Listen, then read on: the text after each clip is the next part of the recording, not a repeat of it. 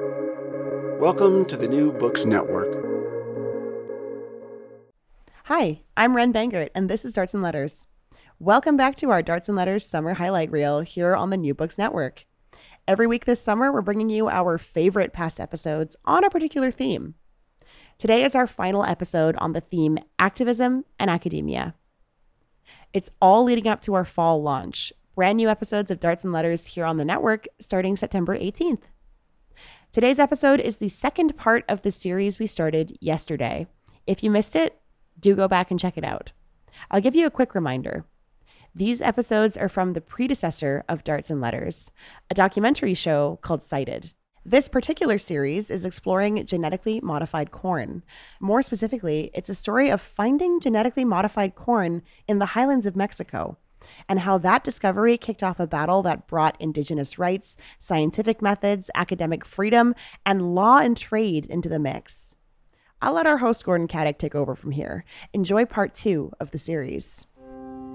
In Mexico, all of Mexicans, but mostly the indigenous people and these communities in the mountain, we are made in by corn. That for them is not a plant. It's a god. I'm Gordon Caddick. This is Cited.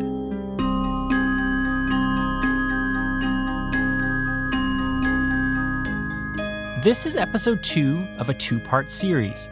If you haven't listened to the first episode, I would highly recommend you do, because this one will just make a lot more sense to you.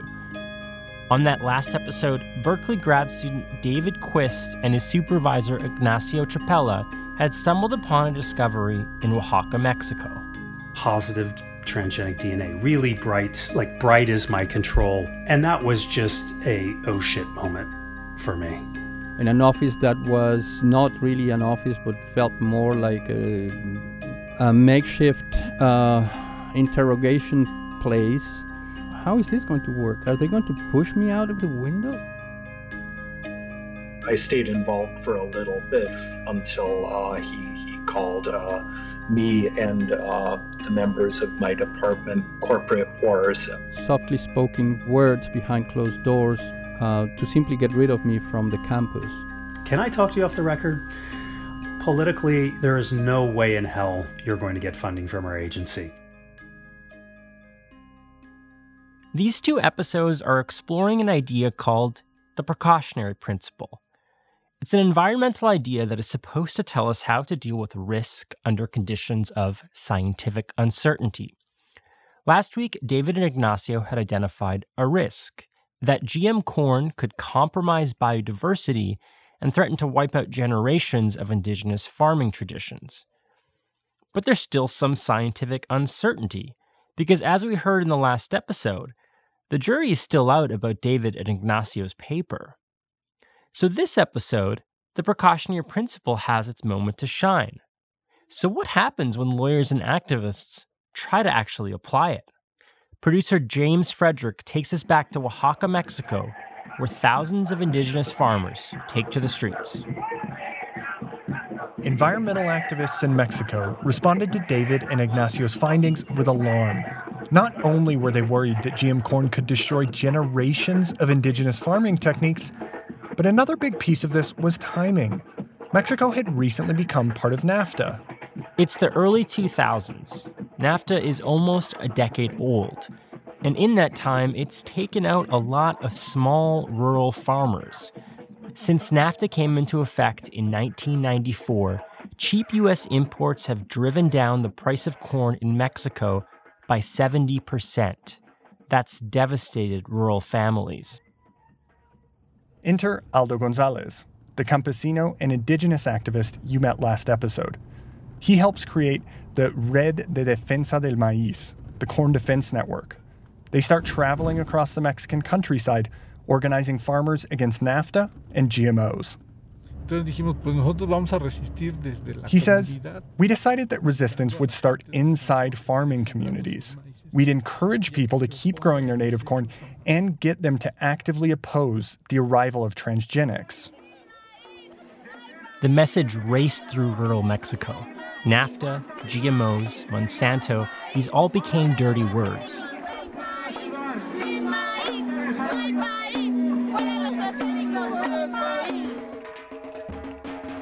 In January 2003, 40,000 farmers marched through Mexico City, demanding a renegotiation of NAFTA and an investment in rural farming. You can hear people there chanting, "Without corn, we have no country. Get transgenics out of our country." But here in Mexico, everybody, from the president to the farmers in the mountain, all of us, every day eat corn. Every day. No? This is Pablo Uribe Malagamba. While Aldo and the farmers were out protesting, Pablo was at a desk, poring over GMO lawsuits from around the world with other environmental lawyers. This was my first important case that I raised. I was very young. I have something like, 21 years, something like this. He had just started working at a small, nonprofit environmental law firm when he got a call from Greenpeace, the Greenpeace team in Mexico. As a young, idealistic lawyer, Pablo was a little starstruck. One of the biggest environmental groups on the planet was asking him to figure out how they could get Mexican courts to stop transgenic corn from being farmed. But Pablo quickly realized how big a challenge they faced. In the local Mexican court would be pretty impossible. Because in that moment, we have to prove the link between the driver of the environmental impact and the effects of these environmental impacts. And prove these two things was really impossible. Basically, a class action lawsuit would require lots of scientific proof that these transgenes were destroying indigenous crops. Remember that question from the first episode? Could GM corn push out the indigenous corn and impact the biodiversity of the region? The GMOs had just been discovered, and there was no clear evidence about what the broader environmental impact might be. The scientifics really doesn't have a consensus about the impacts of the transgenics in the world. Not only Mexico, in the world. Because that's the way that the science works, no? But Pablo and his colleagues had an unlikely resource: NAFTA. NAFTA is why GM corn ended up in Oaxacan soil. But NAFTA also created the Commission for Environmental Cooperation, or the CEC. The CEC is basically for arbitration. It studies the law and the science, and it settles environmental disputes between Canada, the US, and Mexico. Promoting public participation is at the core of the CEC's mission. Through the CEC, Pablo could sue the Mexican government for violating environmental law by allowing transgenic corn into the country. Except there was one little problem. Mexico in that moment didn't have any regulations about transgenics. Any regulation about transgenics. Transgenics exist in a kind of legal gray area. Yes, there was a moratorium on commercial GMO farming. But GMO experiments were allowed, and the government wanted to allow more GM corn planting in the country. But there were no regulations around that, so there was nothing to sue over. They had one more option: file a petition to the CEC and force it to conduct an environmental study with recommendations about how to proceed. Pablo joins forces with 2 other environmental organizations and 21 indigenous communities, including Aldo's hometown. They petitioned the CEC. They asked them to declare what the risks might be to indigenous maize. Based on those risks, should GM corn planting be allowed, or should it be banned outright? The CEC agreed. They would convene a group of experts to study potential impacts of genetic modification on Mexico and its maize. But at the same time, the pro-GMO lobby in Mexico was really gaining power and refining its message. That the transgenics are the best invention of the 21st century, and this will change the way The pro-GMO camp was saying Mexico is importing more corn every year. But it could be self-sufficient if each farm were more productive, with modern agricultural techniques. Corn yields in American and Canadian farms were about 3 times the yield per hectare. So let's bring in transgenics. Mexican farmers will just get higher yields. The Mexican government largely agreed with this argument. They supported bringing GMO farming, and they hoped to modernize the Mexican countryside. But farming on U.S. mega farms is pretty different. Would that even work in Mexico? Do we want that? And most importantly, what would it risk? That last question is what the CEC has been studying. And in March 2004, they finished their report. So it was taken by the CAC Secretariat, the ministers, because of all the pressure, international pressure, agreed to start the publication of this report. The CEC's plan was to hold a big community meeting in Oaxaca to present the results. And it wanted all involved parties there: scientists, lawyers, government officials, and representatives of the companies involved like Monsanto and Novartis. But by far, most of the people there were local Oaxacans, people from campesino and indigenous groups. You know, the people who actually grow corn. Pablo and Aldo, the lawyer and the activist, these two guys who don't even know each other but have been part of the same fight for years, are finally in the same space. Dijimos, bueno, pues también tenemos que dar una opinión, aunque creemos que esto Aldo says, as indigenous communities, we decided we had to attend, even though we didn't expect this to solve any problems. Mostly, I wanted to go because I'd spent the last several years talking about the risks of transgenics, and everyone was calling me crazy. Aldo was still skeptical of the CEC. After all, the CEC, which was suddenly supposed to be their savior, was part of NAFTA, a deal that had gutted small Mexican farmers. But he hoped maybe his concerns would be validated. Pablo was so excited. Without him, it's unlikely any of this would be happening. Remember, he's the young lawyer, and it was his petition to the CEC that started all this. He thinks, finally, indigenous communities have a chance to speak to the international experts who have so much power over the fate of their corn. It was really interesting because in the Presidium was, imagine, the most important scientifics talking about transgenics, you know? White men with huge scientific titles, no, with PhDs, post-PhDs, post-PhDs. And then came Aldo, who was the representative of the indigenous communities, pretty young, really, really young, but really brave. Really brave and with that really huge personality. Aldo reminds everyone whose turf they're on. So he take the microphone. He said that we have to understand, you know, that in Mexico, all of Mexicans, but mostly the indigenous people on these communities in the mountain, we are made by corn. That for them is not a plant, it's a god. Aldo's looking right at the representatives of these companies, and he says, you want to come in here and impress us with the work you did in some lab? But we and countless generations of our ancestors actually created the corn you're working on. We should be appreciative of you, says Aldo. No, you should be thanking us. And then he tells them they're not welcome in Oaxaca, and the only solution is banning GMOs. The panel is only representing their findings about the risks of GM corn planting. But Aldo, Pablo, and the folks in this room, they've just had enough. They want GMOs of all sorts, totally out of Mexico.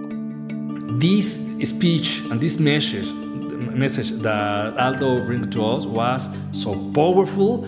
For me as a young lawyer was blowing my mind. I did ask Aldo about this speech, and maybe he's just being humble, he didn't really remember it. But Pablo did. no? Was fantastic, no? And then the CEC actually presents its results, including research is needed to determine the consequences of gene stacking, open parentheses, multiple novel genes including transgenes, close parentheses, via gene flow on the fitness and yield of recipient. Basically, the CEC is saying more research is needed. We just don't have the definitive answers to the questions that Ignacio and David originally asked, like whether transgenes could overpower these native Oaxacan strains. But the study makes one important point throughout, that there might be a risk of transgenic corn irreversibly changing Mexico. And the CEC said, well, even though this is not proved, no, in lab, we don't have all the links to prove this, the reasonable doubt is enough to control the impact because of the listen up, because this phrase is important. The precautionary principle. Remember, the idea is, even if you lack definitive scientific evidence, if the risks are too great, perhaps you should proceed with caution. Perhaps you shouldn't proceed at all. That's what happens here. The CEC's advice was to strengthen the moratorium on farming GM corn. It should stay in place until there's more research made available to indigenous farmers. The report says this isn't a simple scientific question. It says the introduction of transgenic corn farming had the potential to disrupt centuries, millennia of tradition, culture, and heritage in Mexico. The CEC takes us all the way back to the beginning, from where we started at the first episode, Rio, the Earth Summit. They're citing the very precautionary principle that world leaders agreed to at that Earth Summit in 1992. But again, just like Rio, the CEC's report is like a statement of principles. It's a non-binding recommendation, but it does give Aldo something tangible, something to argue with, something that he can use to push back against GM corn planting.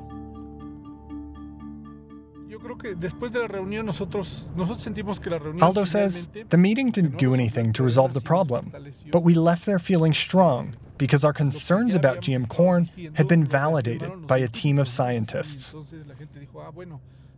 The Mexicans and the Americans both hated the CEC's report. The U.S. government said it, quote, ignored science. The Mexicans thought all this cultural stuff was just too squishy. It was, quote, not objective. And both governments thought that the CEC needed to consider the economic benefits of GM corn. This argument, it might have worked for other crops. In fact, it has. There is GMO farming in Mexico, especially when it comes to soy and cotton. But corn is just different. And to understand why, we need to go back to Santa Gertrudis, the little farming village in Oaxaca, where our story began. Alongside the creek that runs through the middle of town, there's an elementary school, a small church, a simple concrete municipal building, and yes, a Diconsa food store that at some point may have sold GM corn. They say they stopped selling imported American corn years ago. 6 local farmers left work for the day to meet me and Aldo and talk about corn. I start with what I thought would be a pretty simple first question. Why is corn so important? But they seem confused, as if this gringo's question is so obvious it doesn't even need to be asked. Carlos Hernandez, a kind of elder of the town who's been farming here for 50 years, takes pity on me. Si no hubiera maíz, creo que no vamos a vivir. He says, if there weren't corn, we wouldn't live. The news of David and Ignacio's paper all those years ago really startled these farmers who already didn't trust these so-called improved seeds. Meter otro maíz, pues que nos vamos a decir que no sea un mejorado. Hernandez says the idea of bringing in some kind of improved seed just seems wrong to me. Maybe the soil won't take it. What do I have to do differently so it grows? We already have our own seeds. We know how to grow them, and they grow well here. The GMO pitch of better yields or improved resistance to drought or infestation just doesn't work here. One of the farmers, Neon Cruz, told me they already have all the knowledge they need.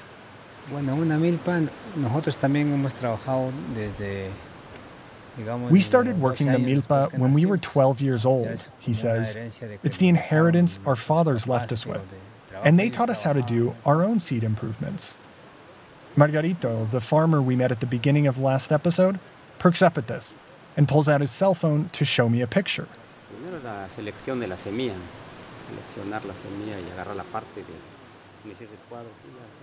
He points to a stubby, thick corn cob that splits into two cobs halfway up. And there in the middle are the thickest, biggest seeds, he says. Those are the ones he saves to be planted next season. Think of it as his version of genetic modification.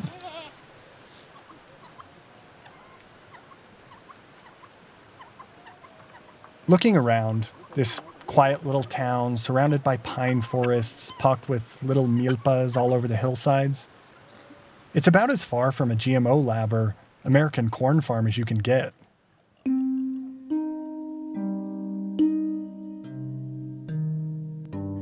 There's a lot of scientific expertise behind the lab-made GM corn. And I'm sure those scientists know a lot more about corn genetics than Carlos and Neon. I mean, obviously these indigenous farmers, they don't have PhDs in molecular biology. But that's not the important question here. The important question is, who is the expert when it comes to Oaxaca? Indigenous farmers have been here for millennia. You don't think they know a thing or two about corn and how to grow it? Of course they do. So despite these American scientists, and no disrespect to them, but these farmers, guys like Aldo and Margarito, they're experts too. In fact, they're the experts. And they've got all they need, thank you very much. There's another element to this story, and it's not just about yields or biodiversity or tradition. Their maize is more than just a crop. It's the foundation of a unique way of life. Bueno, aquí el terreno es comunal, ¿no? Es comunal, aquí no. All the land here is communal, says Carlos.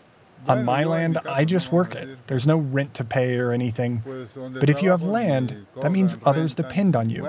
So you have to do your part, or we all lose out. These farmers band together on those labor-intensive planting and harvest days, sharing the load. It's understood that if one farmer has a bad harvest, others share theirs. In Mexico today, roughly half of the land is still under communal ownership, a system that's been in place in some form for centuries, since before the Spanish even arrived. It's the way most small towns still operate. This is exactly what the CEC was talking about when they said that corn was more than just a crop. It's a way of life. This is Veronica Villa. She works with ETC Group, an environmental sustainability organization that's been working on this corn issue for years alongside Aldo. I've recently realized that Mexicans sometimes take for granted that our rural indigenous communities hold a rare place in the world. Most countries have gone through industrialization, which separated rural people from agriculture, but much of Mexico has resisted that. Many indigenous communities here can get all their basic necessities from the land and have communal systems that allow them to sustain one another without outside support. And this means autonomy. They don't have to be at the whims of electoral politics. It's a bigger structure that exists around the country that allows indigenous communities to decide whether or not they want to be involved in the political system, because either way, they know they can survive without it. This is a very subversive idea. This fight for land rights and corn is an ongoing battle between the centralized government and communities that are able to be autonomous. Think about it this way. Farmers like Carlos and Margarito don't really have to participate in the wider economy. Their milpas, anchored by the corn plants uniquely designed to this region, give them and their families basically all the food they need to survive. They can make some pesos on whatever they have left over, but they don't have to rely on a salaried job or the marketplace to feed their families. This is what Veronica means by autonomy. And it all starts with the maize, the backbone of their milpa. If these communities have to start buying so-called improved seeds and the fertilizer and pesticide and whatever else comes with it, they'll need to enter the wider economy. And then that autonomy is gone. So they're not willing to risk it. They've spent generations protecting the rich biodiversity of Mexico, generations fine-tuning corn strains to grow almost anywhere, and generations maintaining their autonomy as indigenous farming towns. And they're not going to stop.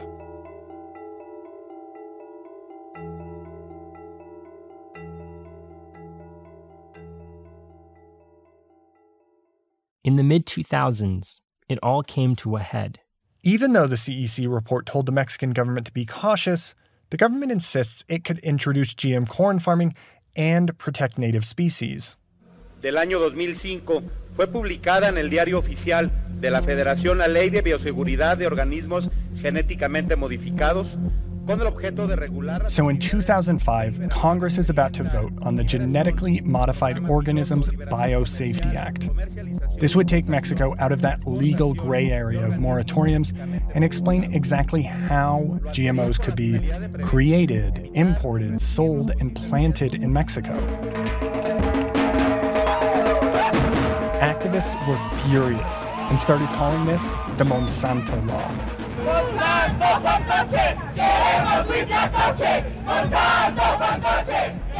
Of course, the Biosecurity Act, I don't like it.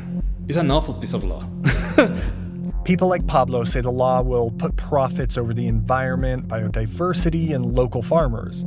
He says it favors large multinationals like Monsanto, who already control the transgenic seed market. So Pablo wants to reform it. And he works to squeeze in some very important language. We introduce and we fight really tough to introduce the precautionary principle in this Biosecurity Act. Everyone can see it. The bill is going to pass. The government has decided to regulate GMOs, not ban them. And as the nitty-gritty of the bill's language is being debated, environmental lawyers like Pablo figure that some precautionary principle language is maybe the best thing they can do. That say that, okay, if the government want to authorize any kind of transgenic investigation or any transgenic liberation to the ecosystem, the government have to have the technical and scientific proofs that all the environmental and health impacts are controlled. So, written into this hated law is con el fin de proteger del medio ambiente y la diversidad biológica. The phrase precautionary focus appears 6 different times as a guiding principle of using GMOs.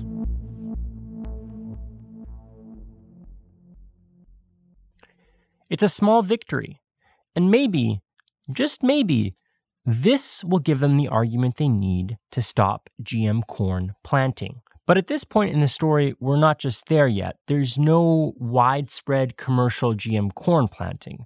The law has just set the broad parameters. There's more details to figure out. It's not until 2009 that this changes. Mexican President Felipe Calderón has a meeting with Hugh Grant. No, not everyone's favorite British rom-com star. This Hugh Grant is the president of Monsanto. And 2 months later, Calderón lifts the moratorium. GM maize can be commercially planted in Mexico. México es una raza de maíz. The response was intense. And these weren't just little protests out in the countryside. There were huge protests, thousands of people in Mexico City and all over the country.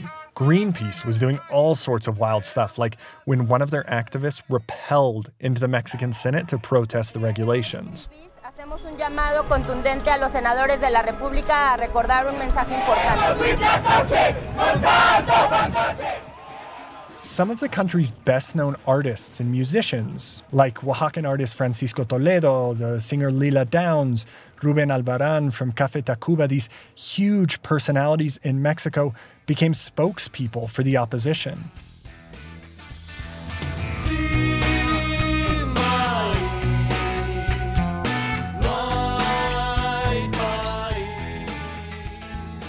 That's Mexican rock band Botellita de Jerez with their song Sin Maíz No Hay País, which means without corn, there is no country. This was the slogan of this whole native corn movement. This battle over corn was front and center of the public consciousness. But Monsanto, Pioneer, Dow AgroSciences, these behemoths of the U.S. corn industry, they've all been granted permits to experiment with genetically modified maize in northern Mexico. Mexico's moving towards full-scale commercial farming. Veronica Villa says she felt pretty pessimistic at the time. Es muy aplastante. Y en algún momento, it was devastating. Campesino organizations were protesting over corn, but not just that. Agricultural policy, indigenous policy, all sorts of things. We went from anger to sadness. A friend from a campesino group told me at the time, if we tried to understand and respond to every new regulatory or legal thing that was happening, we'd stop being farmers and become a town of lawyers. By 2013, Monsanto and Pioneer had requested commercial production permits for GM corn in northern Mexico, and their request was for massive plots, a total of 2 million hectares. That's almost as big as the state of New Jersey. The government had designated protected zones, places you couldn't plant GM corn, including large swaths of Oaxaca. But activists say that there's no guarantee that your 2 million hectares of corn would just play by the government rules. There's no guarantee it will stay put out of these protected zones. Remember Ignacio and David from the last episode? Well, it's been 12 years and their questions still haven't been answered. Would GM corn behave differently in the wild? How far could it spread? Could it impact the biodiversity of the region?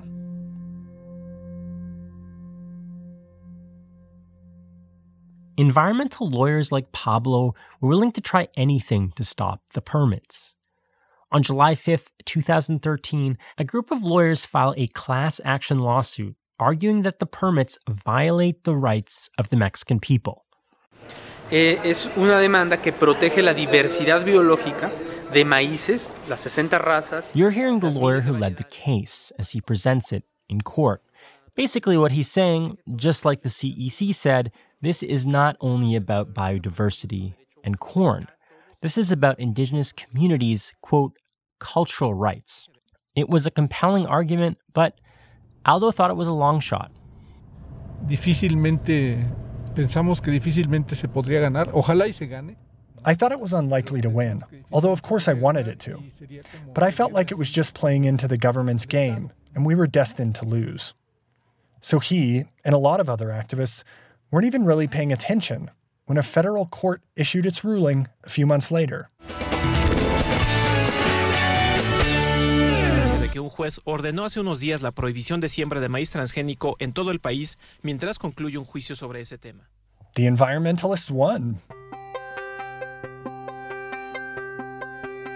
A judge ordered the Mexican government and companies like Monsanto to immediately stop all transgenic corn work. So, where's the celebration? Where's the music? Where's all the excitement from these activists? What's their celebration song? Well, here's the thing. This case was bouncing around different levels of courts, appellate courts, back and forth, you know. And you could barely keep up with it.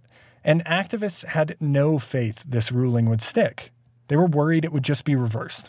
Here's how Veronica sees it. Si un juez decide que no hay razón, if just one judge decides they can't find a reason to block transgenic corn, I'm not sure we could file another lawsuit. It would have been decided for life. She worries that their good luck could just as easily flip back around.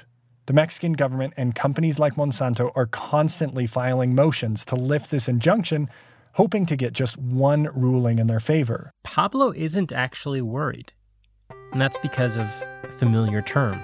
The precautionary principle is the deepest argumentation, is the standard that the Mexican government cannot address with enough scientific information. That's the point. Remember, the precautionary principle is really about how we deal with risk under conditions of scientific uncertainty. David and Ignacio had identified a risk that GM corn might negatively impact biodiversity in Oaxaca. But there's that uncertainty because we're not totally sure if they're right. But what the precautionary principle does is it flips the burden of proof back onto the GM corn planters. It's not that Pablo has to find definitive science that proves GM corn is bad for biodiversity. With the precautionary principle, it's the GM producers that must prove their GM corn is safe. That's the argument that the corporations have not fulfilled. And will not fulfill in a long term. Because I know it. Have all the scientific information to control all the impacts that the transgenics will produce, it's really hard. Pablo sees no way out of this for the government and GM producers. They have to demonstrate an absence of negative effects on the environment, biodiversity, culture, and everything else. They have the technology to do these studies, but so far they don't have the data. The Mexican government and GM producers are trying to get GM corn growing again. They've filed more than 100 motions in court, but every single time, they've failed.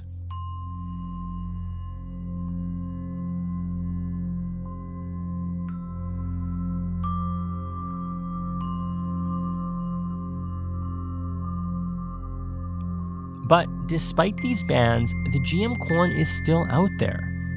Over the last 20 years, there have been several studies that have shown transgenic corn popping up where it shouldn't be.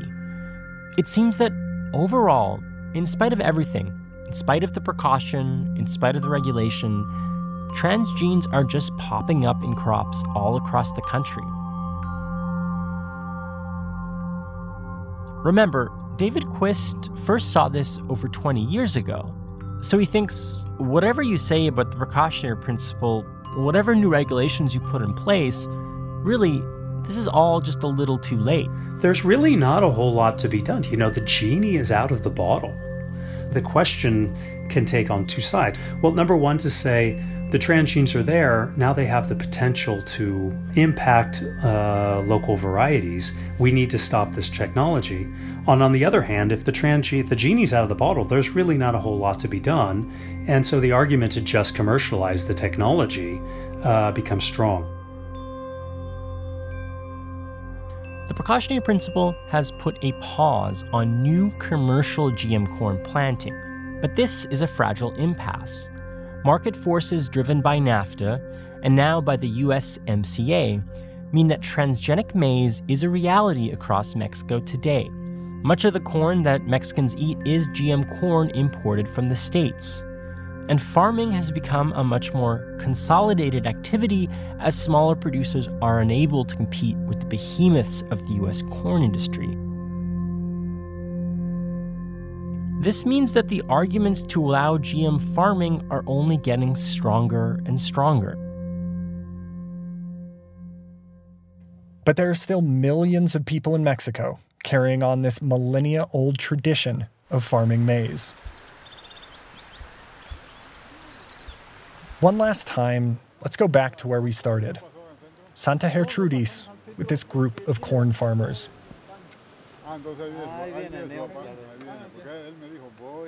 The court battles, the protests, those all feel kind of abstract here. Of course they're happy GM corn planting got blocked, but they don't have much control over the big picture of what happens in this fight. But they do have one thing, says another campesino, a different Carlos Enriquez. Se ha hablado de que no aceptemos que o no nos engañen. He says, we have workshops where we talk about how we shouldn't accept outside seeds or let someone come in and try to trick us and contaminate our crops. Since David and Ignacio's discovery, these campesinos decided to only plant corn seeds that come from inside their community. It's made them wary of outsiders, especially scientists who claim they can improve on the farming they already do here.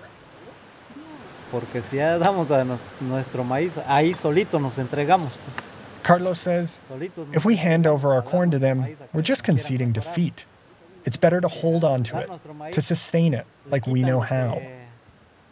They see this as a fight, and protecting their native seeds is the best weapon.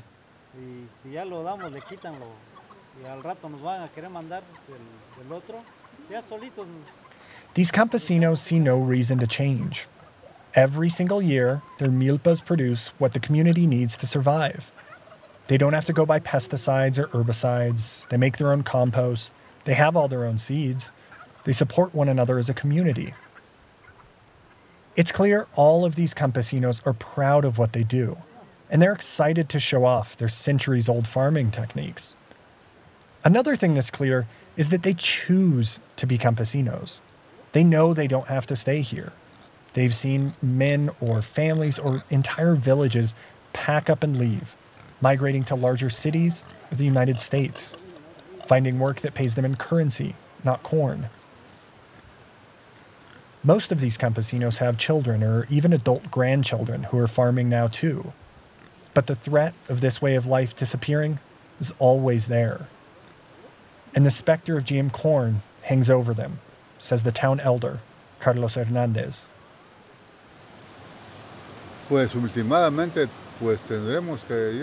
He says, if the worst did happen, a flood of transgenic corn farming, we'd have to leave. But in the meantime, we have to take care of what's ours.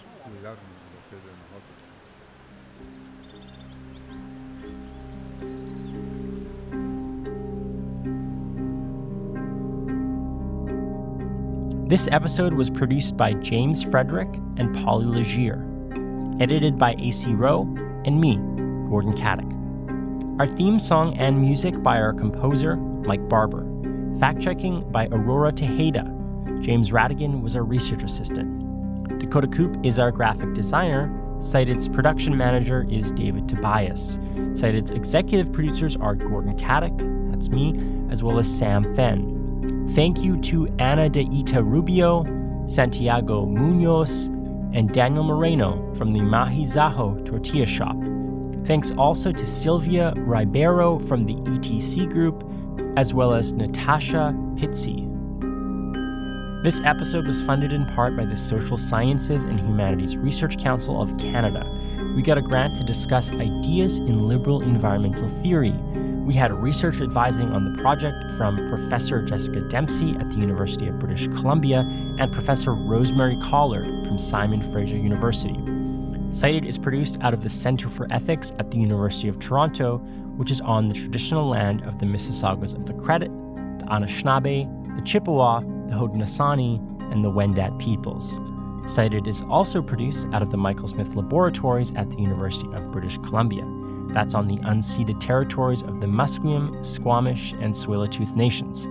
Thanks for joining us, and tune in next week.